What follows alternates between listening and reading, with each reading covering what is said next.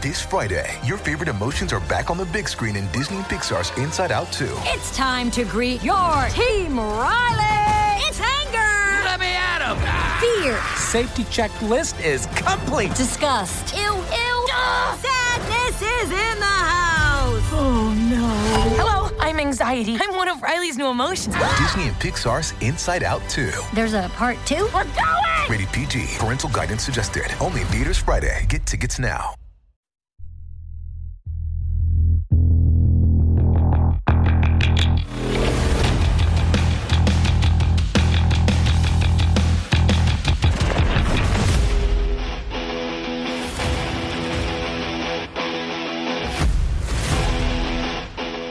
What's up, guys?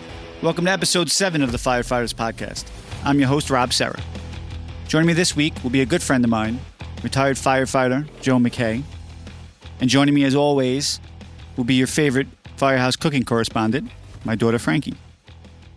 This week's roll call is dedicated to the 12 FDNY members who perished at the 23rd Street fire in Manhattan on October 17th, 1966. As the members tried to make their way to the scene of the fire, a 15 by 35 foot section of the floor collapsed, leaving 10 members to fall into the burning cellar. 2 other firefighters were killed in a flashover on the first floor. The members lost were Deputy Chief Thomas A. Riley, 3rd Division, Battalion Chief Walter J. Higgins, 7th Battalion, Lieutenant John J. Finley, Ladder Company 7, Lieutenant Joseph Priori, Engine Company 18, Firefighter John G. Barry, Ladder Company 7. Firefighter James V. Kalinaw, Engine Company 18. Firefighter Rudolph K. Kaminsky, Ladder Company 7. Firefighter Joseph Kelly, Engine Company 18. Firefighter Carl Lee, Ladder Company 7. Firefighter William F. McCarran, 3rd Division. Firefighter Daniel L. Ray, Engine Company 18. Firefighter Bernard A. Tepper, Engine Company 18. May they rest in peace. 5 of these men came from my company, Engine 18. In 1998, Engine 18 became Squad 18 when it joined the Special Operations Command. Squad 18 responds to most of Manhattan for major emergencies. However, in our 1st and 2nd due and 3rd due area, we still respond as Engine Company 18. So these members are still part of our history. Their pictures and plaques are still up on the wall. Their family members still come to visit. One family member in particular was an infant that day, and a lot of what she knows about her dad comes from taking those trips to the firehouse. Even still, even though the members working weren't even close to being alive, we still carry on those traditions, and we still keep their spirits alive. Ladder Company 7 also suffered a tremendous loss at the 23rd Street fire, which at the time was the deadliest fire in FDNY history. And these 2 companies both suffered a tremendous loss on 9/11, which is now the deadliest fire in FDNY history. So we remember their sacrifice, we keep their traditions and their history alive, and we will never forget them. Last week, Mike and I discussed how he deals with these types of tragedies. So I thought it'd be nice to follow it up with somebody who took quite a different path to wellness. So here he is to bring us along his long, strange trip to recovery is Joe McKay. Joining me this week, I have a good friend of mine, retired FDNY firefighter Joe McKay. Joe, welcome. Thank you. Thanks for having me. Yeah, of course. I wanted to have Joe on this week. This was kind of a last minute thing. Because honestly, I'm having a bad week. And on Monday, I had a particularly bad day. And unfortunately, I had commitments. And we had our Ray Pfeiffer Foundation golf outing.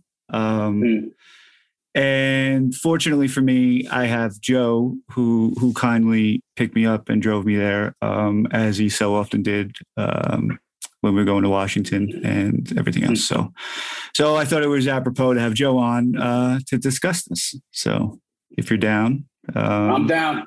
All right. Because man, because I want to be honest with the show and talk about the real life things that we're all going through, right? Mostly associated with our time with the fire department.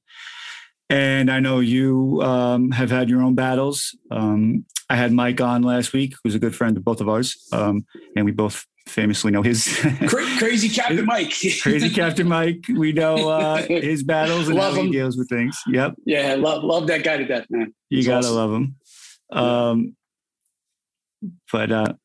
So let's get right to it with you. I know you had some bad experiences on the job, not just 9/11. You've had some other things that were difficult to deal with. Things that I can relate to. I've had to work on and handle dead children and parts of dead children, and those for me they stick around a lot longer, right? Absolutely. Yeah, absolutely. I don't know why. I know. I mean, more so now that I'm a parent. I mean, you've been a parent a lot longer than me. So let's start with like some of the things that really affected you, and then I'd like to get into where you're at now. Yeah. Well, the first thing that came to mind, ironically, it was 2 weeks before 9/11. I was working in my company in Engine 201 in Sunset Park, Brooklyn. We had a run. It was a pedestrian struck run. I want to say maybe like 11:30 at night. We get there and it was underneath the Gowanus Expressway. It was pretty dark under there. When we arrived, there was one police car blocking off traffic, and basically no one else was around. We saw one vehicle in the middle of 3rd Avenue, and there was two adults in the street, two female adults, unconscious in the street. And there was a civilian screaming and pointing, towards underneath the vehicle. And under the vehicle was it was about 2.5, a little boy, not breathing. So I mean, normally when you get a run, when you see people down like that, you go into the mode, whatever, and then. Not that you handle it any real differently, but when it's a kid, it kind of, I don't know how to describe it. It puts you in another mindset. Not that you're going to do anything less for an adult, but the kid just means something else. And maybe it's like you said, maybe it's because, we all have kids and, it's the innocence of it or what have you. But we, like I said, it was pretty dark. I really couldn't see all that well. I was, my captain was saying, what do you need? What do you need? And I light was the first thing I said. I could just barely see the kid. He was underneath the engine compartment. And I'm trying to ascertain whether he was caught on anything and, just trying to get him out and check his vitals and see what was going on. It was not responsive. I didn't hear any crying or anything else going on. So, once I got a little more light, we, I ended up pulling the kid out from underneath the car. And, as we always do, we put our face down to see if we can get any breathing, checking the vitals. And I felt a tiny little puff of air and, I'm waiting for the second one. And, like literally it was like this kid's last breath, so we immediately started CPR, obviously. It seemed like forever, but the first ambulance that came in, they, that was a load and go situation. It was literally 4 blocks from the hospital. So the first ambulance that came, the medics grabbed them right away and took off. And then I moved over and I started CPR with an ESU cop who had just come up on the scene. One of the other 2 adults was a woman who was pregnant. She was about 8 months. Myself and the the emergency service cop were doing CPR on her. She was pretty banged up. Obviously, she had the belly, so we knew she was pregnant and all. And another bus came shortly after, and we we went into, we went on the bus, continued CPR until basically all the way into the emergency room, up to the point where we put her on the table and the surgeons came in, and it was, man, it seemed like 15, 20 seconds. This doctor had the baby, the unborn baby, out of the mother's body and on the mother's chest. Wow. And it was just like, it's not, we don't, as firemen, and first responders, it's very, very rare that you actually get to the hospital like that and see that, that aspect of the medical, right. of medical care that the people receive. But it was just, you go into that mode as a fireman, you go into that mode, it's about the job and you don't have time to think about anything else. You're just totally focused on keeping this person alive or what have you. Once the baby was out, we stepped aside and more medical personnel came in. And at that point we kind of gathered on the, I don't even know what they call it. I guess it's like the apron where the EMS drops the patients off there.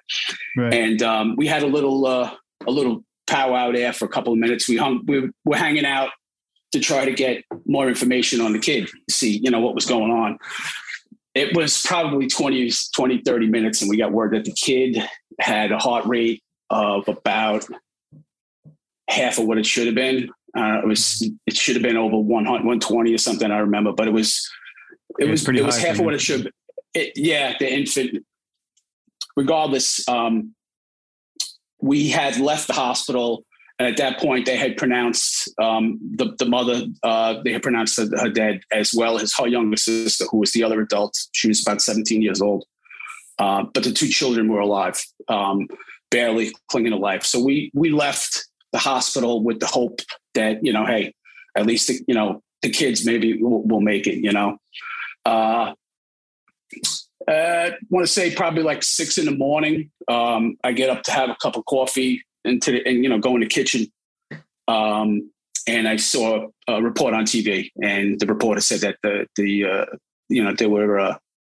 children had died as well as the parent, So that was a little, we were a little taken back. The guy was like, oh, that's, I think they got it wrong because, we left the hospital and they were all right. It was more or less like that. And then we called and sure enough, they had passed. And the medics that worked on the kids with us had come to the firehouse for a cup of coffee and to decompress a little bit.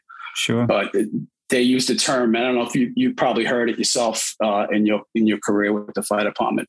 Not too much from firefighters, but in this case, an EMS guy had said we looked like we had the glaze look, and I didn't know what that was. We had no idea.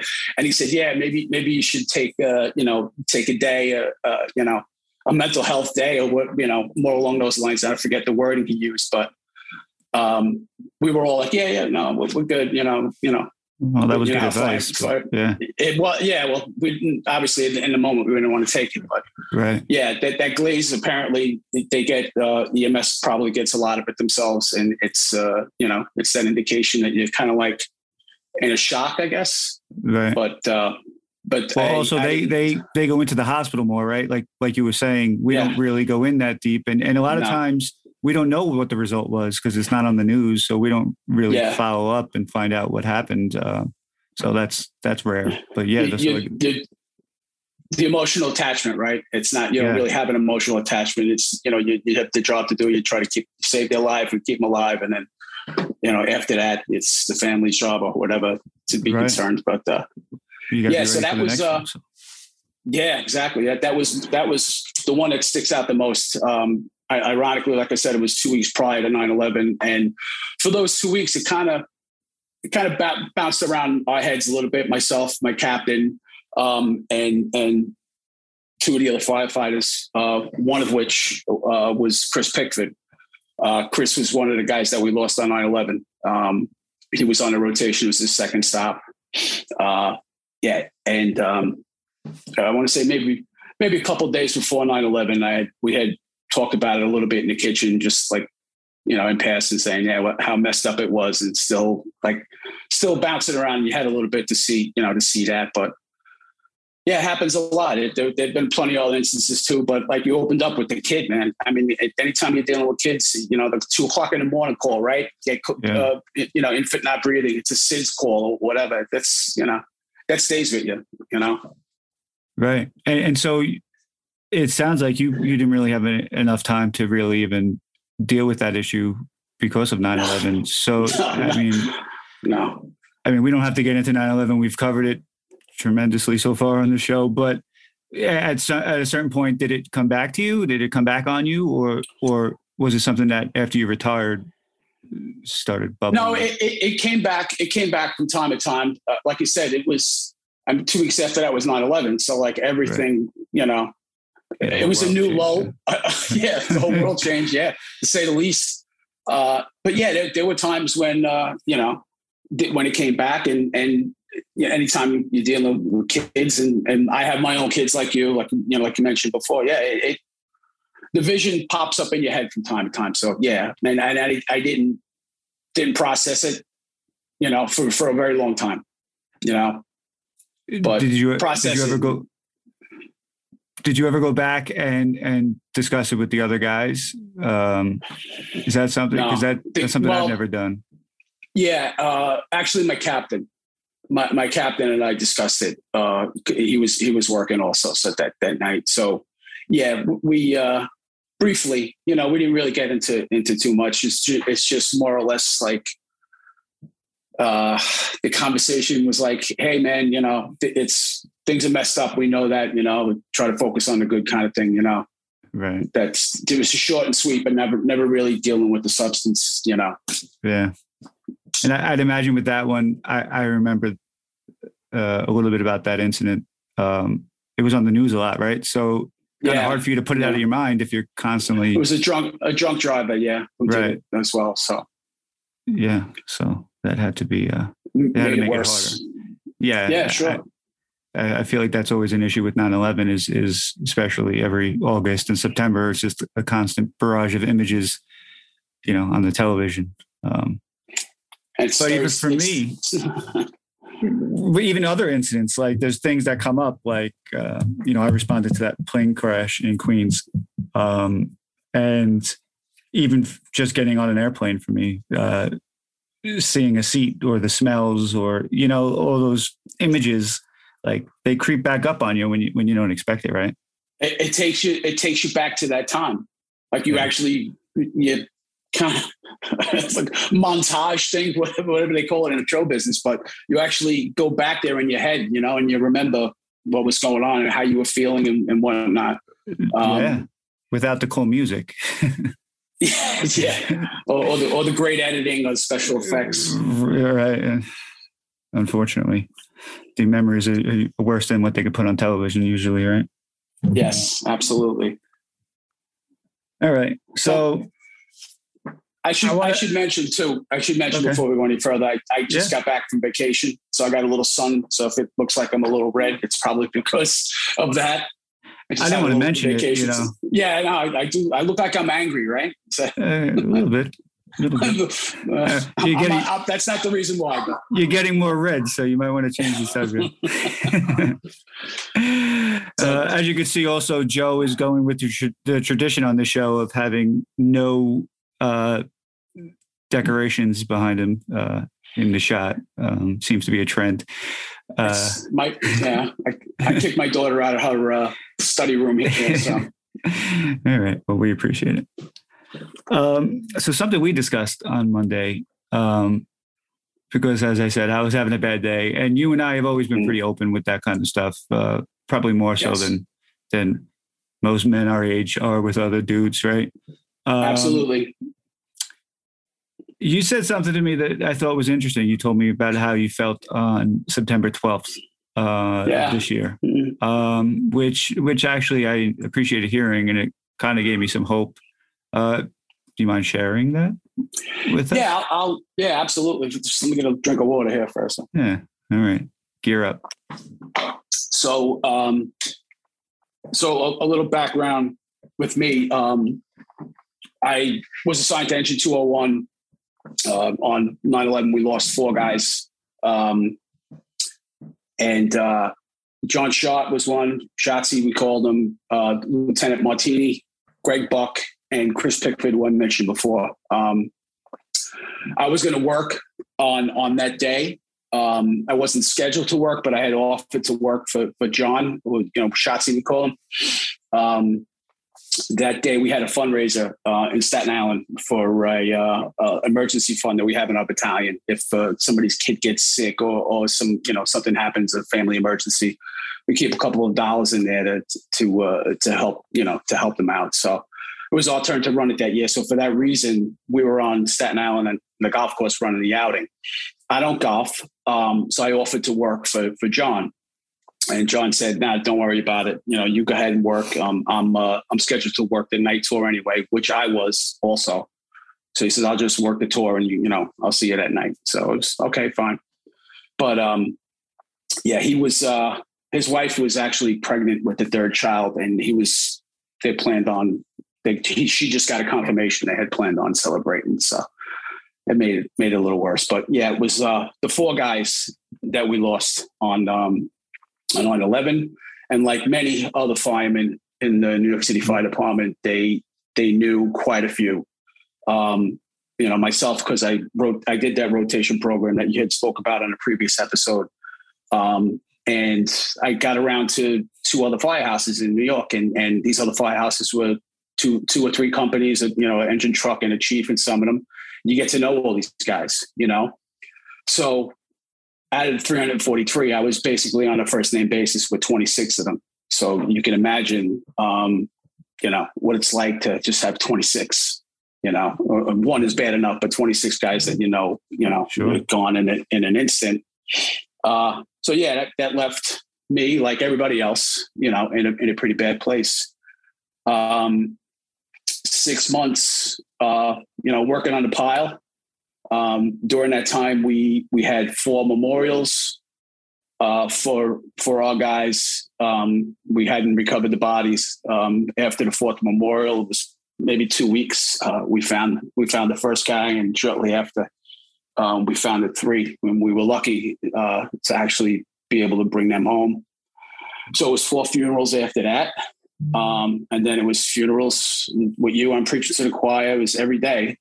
Yeah. Right. If you weren't digging at the trade center or working in the firehouse covering a tour, you would volunteer to dig, or you were going to funerals or taking care of the families of the guys that we lost.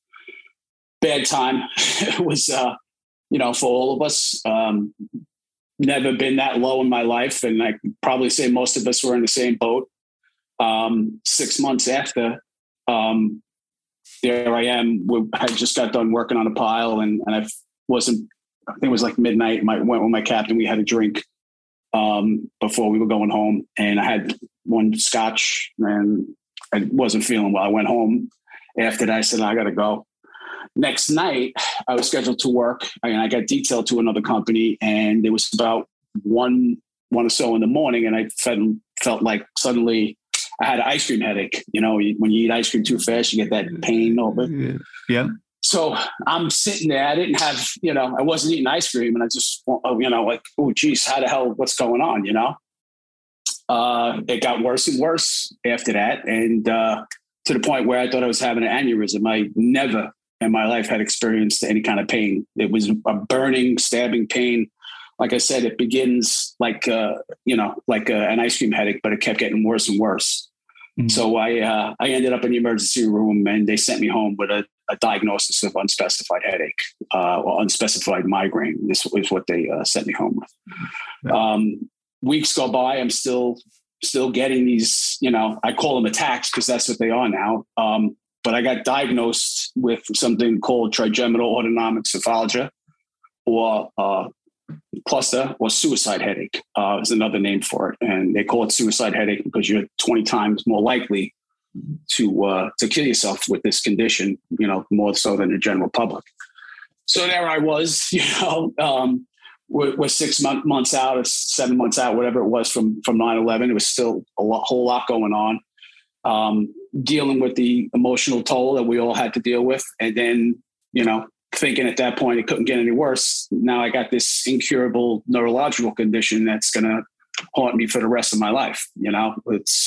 I can get, 8 attacks a day, and sometimes they keep me up at night. Not sometimes, a lot of times actually they come when you go into REM sleep sometimes. And as a fireman, REM sleep is not something that you get consistently. You're working night tours or what have you.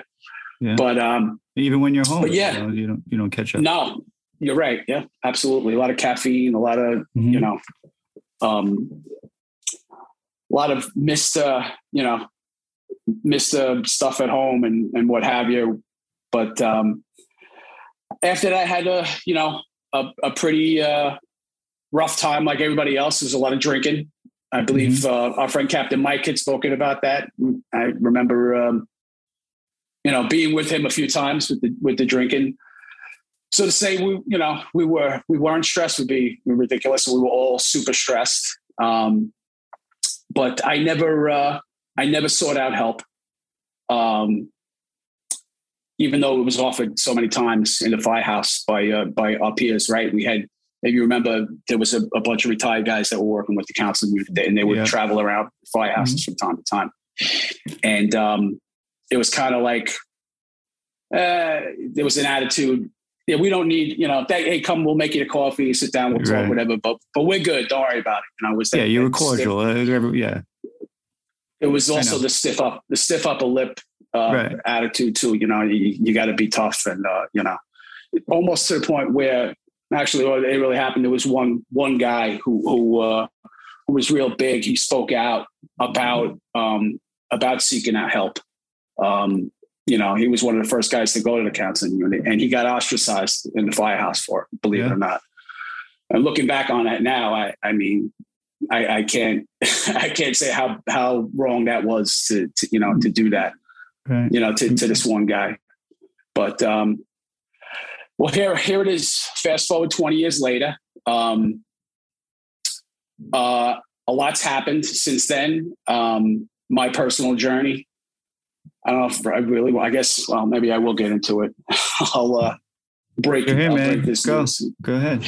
So, so during the course of me having cluster headache and seeking help, I found a online support group called Cluster Busters, and it's an advocacy and research group for people that have this horrible disease. And on their website, they said that people could or people were getting relief from using psychedelic drugs. So myself, when I read it, I was kind of like, I never touched it as a kid. Never wanted to touch it. And I didn't for a long time. Until I retired. I had to retire. I had, a few medical conditions that caused me to retire from 9/11. And one of them was this headache thing, which, by the way, disclaimer, no one knows what causes it. They kind of have an idea what triggers it, but the medical science can't say actually what causes cluster headache. But I knew that there were certain things that would trigger attacks and make the attacks worse. So sleep deprivation was one, and there's a bunch of things. But you knew, but you didn't have this condition before 9/11, right? No, it was 6 months. So, it was 6 months after. So I had no. I think that's important to point out to people, and something I say all the time is that for a lot of us, myself included, those health conditions started immediately. It wasn't like, they said 3 to 5 years, you start seeing some cancers. No, some of us, for me, it was that day. Yeah, I started feeling different and dealing with different types of issues. So, I think that's important to point out. And also, I just want to slide in there. I don't want to take you off topic, but there is a link between these conditions and toxins, right? Between the cluster headaches.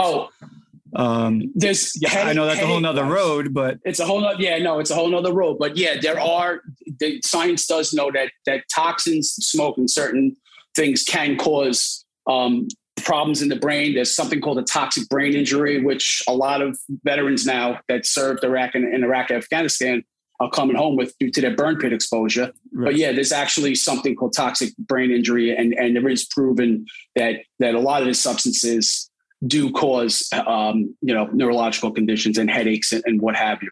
But again, there's not a whole lot of research with it, with headaches. But I'll keep going. I'll pick up. Sorry. Go back where you were. Go ahead. I'm sorry. No, it's all right. I'm just trying to remember exactly where I was in the story, but rambling on a little bit. It was 2011 when I retired. I had at that point been using oxygen only. Believe it or not, if you breathe in 100% oxygen, if you get to it quick enough, it will help abort an attack. Other than that, there were medications. Triptan drugs that like vasoconstrictors, very violent. The side effects are horrible. You can get an aneurysm, stroke, cardiac conditions as well. And then again, that drug I can only use 2 a day, 2 of the shots. It's an injectable. And there were days when I was getting 8 attacks. So it wasn't really a feasible way to abort the attacks. So I started doing more searching. And like I said before, that group called Cluster Busters, they had, no qualms about saying, hey, listen, there are people that had psychedelics and, whether it's LSD or mushrooms, and they were experiencing relief from this condition, from the cluster headaches.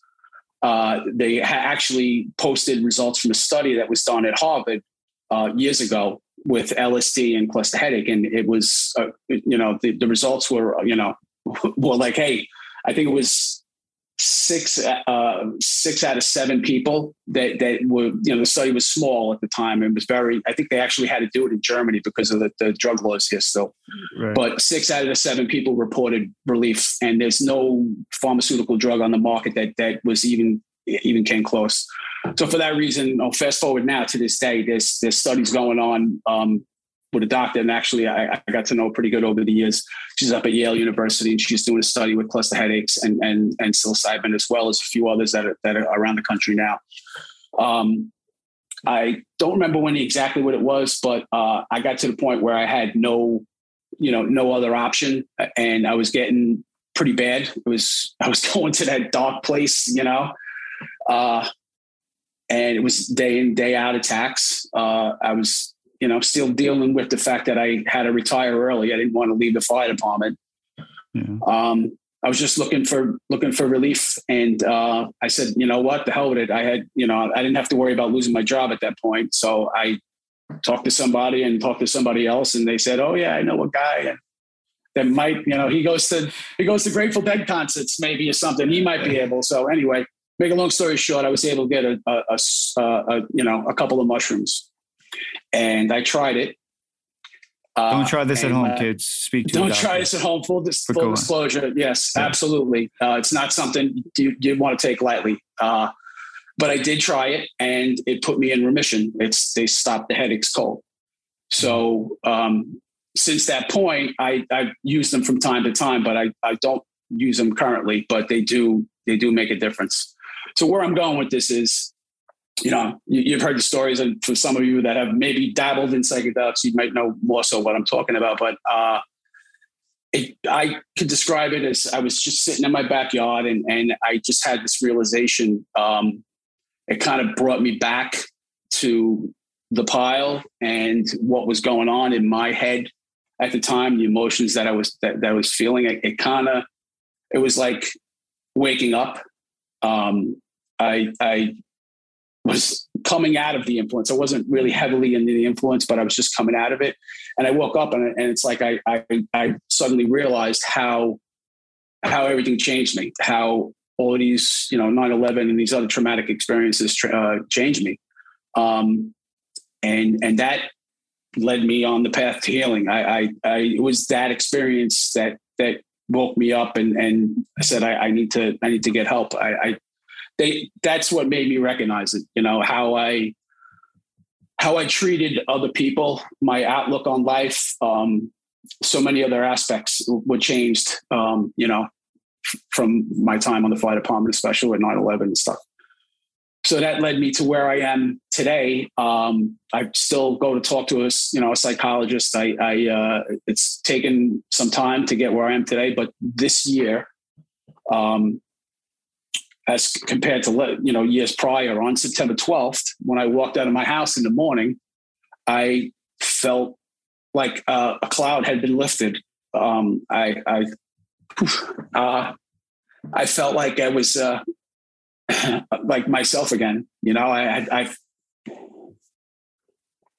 found myself again. I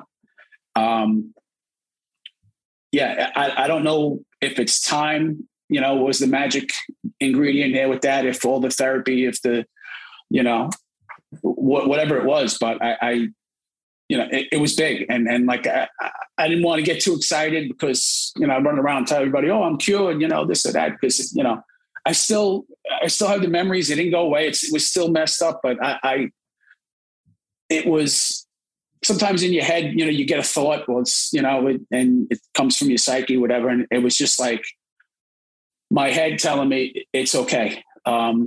It's okay. You can be happy again. And I was walking the dog. It was like, it hit me and it was kind of heavy. Like, like, something's happening, like what? I haven't felt like this since I remember being a probie, and the fire department, like, so excited to be on a job and just like this, the clouds lifted and the sun was bright again. It was kind of like feeling like that. And, again, I wish I knew exactly what it was, but most likely it's probably a combination of things, but yeah, and here I am. I'm still holding on to that and trying to, and obviously now I'm telling my story. So hopefully you're not alone in that. I mentioned because I spoke to my therapist yesterday and I mentioned what you said about September 12th and feeling a sense of relief because he's actually a retired fireman also. And he told me that it wasn't the first time he heard somebody say that, really? That a bunch of other people told him the same thing. And like, we were just trying to figure out why exactly. Was it the 20th anniversary? What was it just, because we've all been programmed to build up to that 20th anniversary, right? That's for whatever reason. I mean, you and I have a different reason because of the cancers and all that stuff. Seeing Ray, you got my Ray shirt on today. Ray, but maybe Alvarez, Johnny Mac. And I've been thinking about it, and when the doctors tell us that that's when the clock starts, right, for the asbestos and that stuff, maybe there's a sense in that, like, all right, well now maybe you kind of have to feel better because because you're running out of time. I don't want to say it that way. No, but it's true. We're not going to be here forever, right? And we know that, but nobody. It's not in the front of your head. It's not, you're not thinking about it all the time, but it's so true. We're not going to live forever, and you really need to make the best of the time that you have, but not so worried about the end because it's going to come for all of us someday. You're born to die, but it's what you do in between and what you leave behind. I think is what's important, Yeah. Absolutely. Kids, the family, and making keeping people safe and making this a better place to live. So it comes down to. And something you mentioned, how you treat people. I think that is the key. That was we all the have biggest problems, for me, right? We all go through our stuff. I remember my old neighbor. He didn't assault me. This was like a year or two ago, but he came very close, and he was harassing me and whatever. So then he sent somebody over to me to apologize. And his claim was, he's got problems. And my response was, well, I have problems, but that doesn't give you the right to take it out on other people in the street. Right. Yes. Like we all have problems, but you have to deal with them yourself. You can't just take it out on other people. So once you realize that, how did you change? Like, were you more conscious when you were around other people or? Oh, absolutely. I mean, let's face it. How many times have you heard this since 9/11? Like, how many guys in the firehouse have gotten divorced? Yeah. Right? Yeah. So for me, I looked at it like, hey, I started seeing the way I was before and after. Like, I started realizing, and it was the people closest to me, my wife, for instance, right? You temper, with the kids, you have depending on how old they are and this and that, whatever you have, I don't even know how to describe it. It's like, you have patience, right? But when, in my case, and I think pretty much with everybody, it's your ability to handle adverse things, whether it's, somebody breaking something at the house or somebody cutting you off, whatever, that lowers it down a lot. You just can't deal with things because of whatever you got going on, like that was my, I apologized to my wife a million times since then. Like I really treated her like, she didn't deserve to be treated, and some of my friends as well. It's just that cloud, the cloud that I talked about, that it always seems to follow you. It affects you, and I didn't have the patience that I had for anything. I wasn't as nice as I should have been, and it took some time. It didn't happen overnight. It took a little time for me to really go back and realize, and that was, where the rubber hit the road, me going to talk to somebody. Because I mean, the psychedelic thing woke me up. And I did a lot of homework before I even took psychedelics. And there's something called integration. And a lot of you're talking about microdosing though, right? Like that's like this... Well, there's two different things. I didn't. Yeah. Microdosing is a very small dose psychedelics that actually you won't feel. The only effects that you might feel from that are you might be a little clear-headed, a little more creative. This is what Silicon Valley's been doing for years. A lot of these CEOs have been using small doses, sub-psychedelic doses of LSD or psilocybin or what have you. But it was, and like Mike, I'm forgetting what I'm talking about. What's the question? It was the integration. Right. You going to figure out what you learned during that experience, right? For me, my experience was it woke me up to like how I treated other people and how this cloud, it was like the cloud was there during the whole time, after 9/11. But when I was using that psychedelic drug to help me with my headaches, I also noticed the cloud. It let me look up, and I said, "Hey, what the hell is that over in my head?" That's the cloud, And it took that for me to really seek out the help. But the integration part is when you go and you sit down with the therapist and you share your thoughts and you work it into your life. You integrate what you learned during that experience into your life. And that's, like I said, it was huge for me. I don't know where I would be today if I didn't have that, if I didn't have that experience. Yeah. Unfortunately for you though, you always look angry anyway, so you're stuck with that. Especially now, because I'm right. Unfortunately, you got resting angry face. But I can't lie right now because it looks like I just came out of maybe I said, hey, I just had a job. I just put out 3 rooms of fire. But, I could assure you, for everyone watching on YouTube, he's not angry. I don't think I've known the angry Joe. I think I must have met you after your awakening. I hear you. That's funny. But listen, I feel like it can be anything that wakes you up, right? I had that cloud over me for a long time too, and actually, it was a conversation with Ray. Yeah, I've talked about it before. That woke me up. I was going down that bad road. It was right. You probably remember. It was right when I found out I had to have the second surgery on my neck, which was like 2017, and I the hardware debacle, right? Right. And I thought I was on my way to healing when I found out that I wasn't. It was getting worse and I had to start over, and I'm still dealing with it, but so I was in a bad way and I locked myself in the garage and exactly what you just said. I started taking it out on everyone around me, the people who stayed.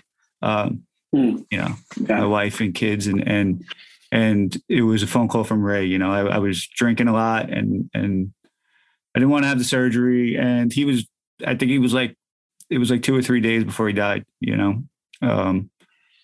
And he just kind of snapped me out of it. He was like, yeah, you got your friends and your family. He just had a way. He's a senior. Ray was the senior man. He was always, he was always the guy that had the experience and to grab you and say, "Hey, kid, take it easy." Right. He was consoled. Stewart, right? John Stewart in Washington. He talking about the prayer cards. I mean, that's the kind of guy Ray was. He was a true brother. A true fireman, a true brother. I mean, he, no better example than Ray Pfeiffer. He ran to widows and children. He lives to fight for others and to help, to help everybody. So, sure, not surprising that he helped you. Yeah, well, and I think he made me realize that I was just feeling sorry for myself, like that. If Ray, after everything he went through with the almost 10 years of cancer and having all his bones replaced, everything he went through, the pain he must have suffered. He didn't feel sorry for himself, right? He didn't stop, which is why I told you on Monday, which is why I got in the car, because, he told me, I don't know if it was in that conversation or he texted me something, but it said, no matter how you feel, you get up, you dress up and you show up. And it's simple and it sounds like a cliche, but it's like a sign in the Progressive commercial that when you turn into your parents that you would hang on your wall, But for me, it worked, and that's what gets me in the car. And that's what helps me when I don't think there's anything left in the tank. The fact that I still have a tank is enough, is enough perspective. Right. To get there and give an emotional, we've seen it. Speech. We've seen it. We've seen it. Ray, right? How many times, his body riddled with cancer. He still was down there doing, wasn't walking. He was rolling the halls of Congress at that time, and you could see it on his face. He was hurting, man, but he still pushed through. And in the end, right? I mean, Louis Alvarez, we were both in that room, man. When he testified in front of that committee, I mean, you could agree. You could feel the electricity in the air. Right there, when he was speaking, and we looked, we knew how bad he was. I mean, everybody could see how how sick he was from the chemo and from the cancer, but he was there. He could have laid down and just said, what? But he got up and he did it. Like Ray was the same way. Like, how do you not get inspiration from these guys?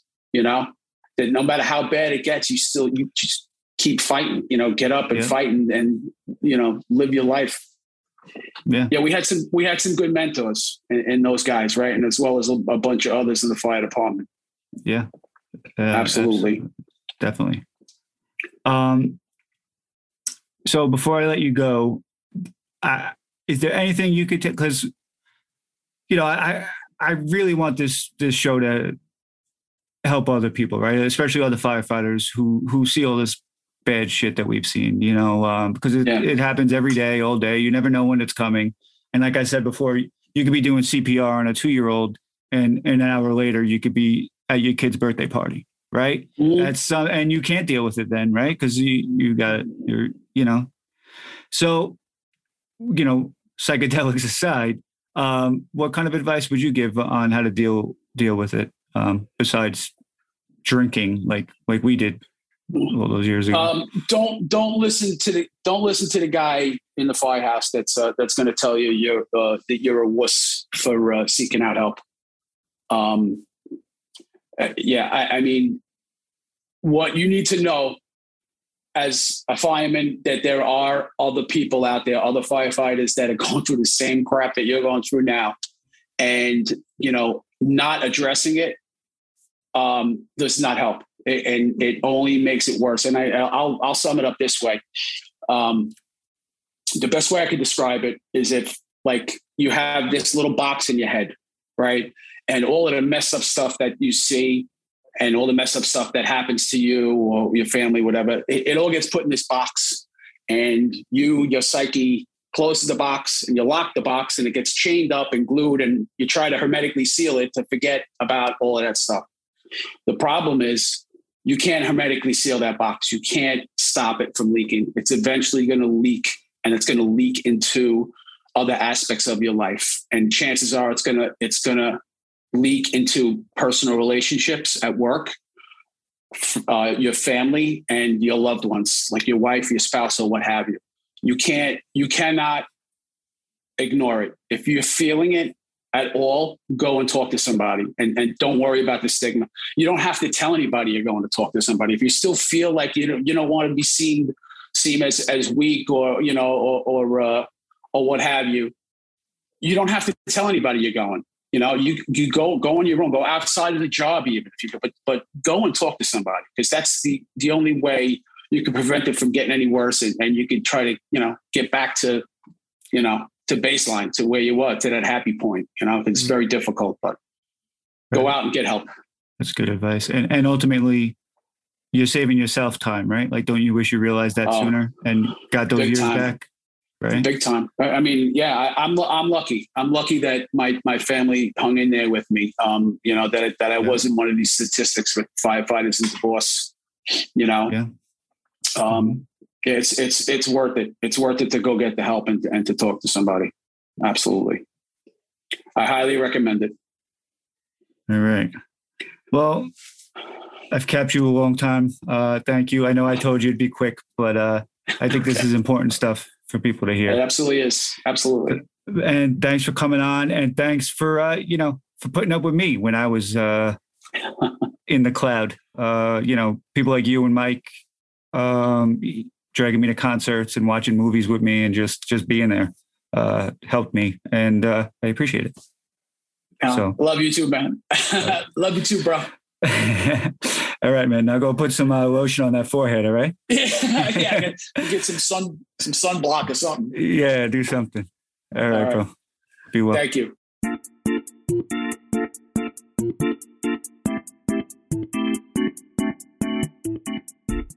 Hey guys, and welcome back to Frankie's Firehouse Feast.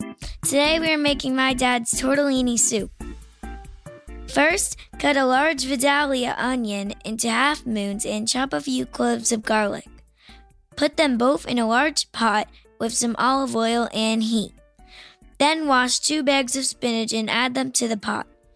Mix it up and toss in half a stick of butter. Cover it for a few minutes and allow the spinach to cook down. Then, add 2 large cans of chicken broth. Add the salt and pepper to taste and stir it occasionally. Now, in a separate pot, boil a pound of tortellini. When finished, add to the soup and sprinkle on Parmesan cheese to taste. If the guys are really hungry, cook up some grilled cheese sandwiches on the side. Chow's on!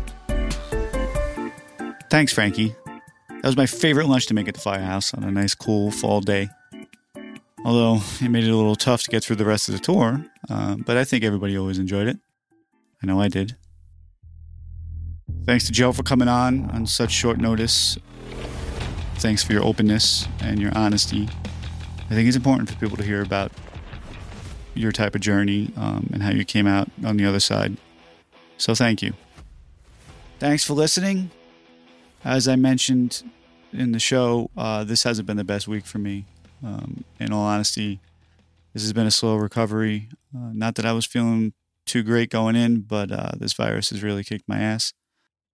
So with that in mind, I'm going to be taking a week off here, and for the short term, I'll be releasing an episode every 2 weeks. I apologize, but I need to take care of myself, and I want to bring you the best content that I can. So be well, everybody. I'll be back in a couple weeks after I fill up my tank a little bit. But maybe in the meantime, try to reflect on how you treat other people. If you have relationships that needs to be fixed, or if you need to say you're sorry, or if someone wants to say they're sorry to you, talk about it. Listen. It's never too late. Stay low, my friends. Join the squad now at patreon.com. Or subscribe at staylow.us to catch every episode of the Firefighters Podcast. Powered by Righteous Media.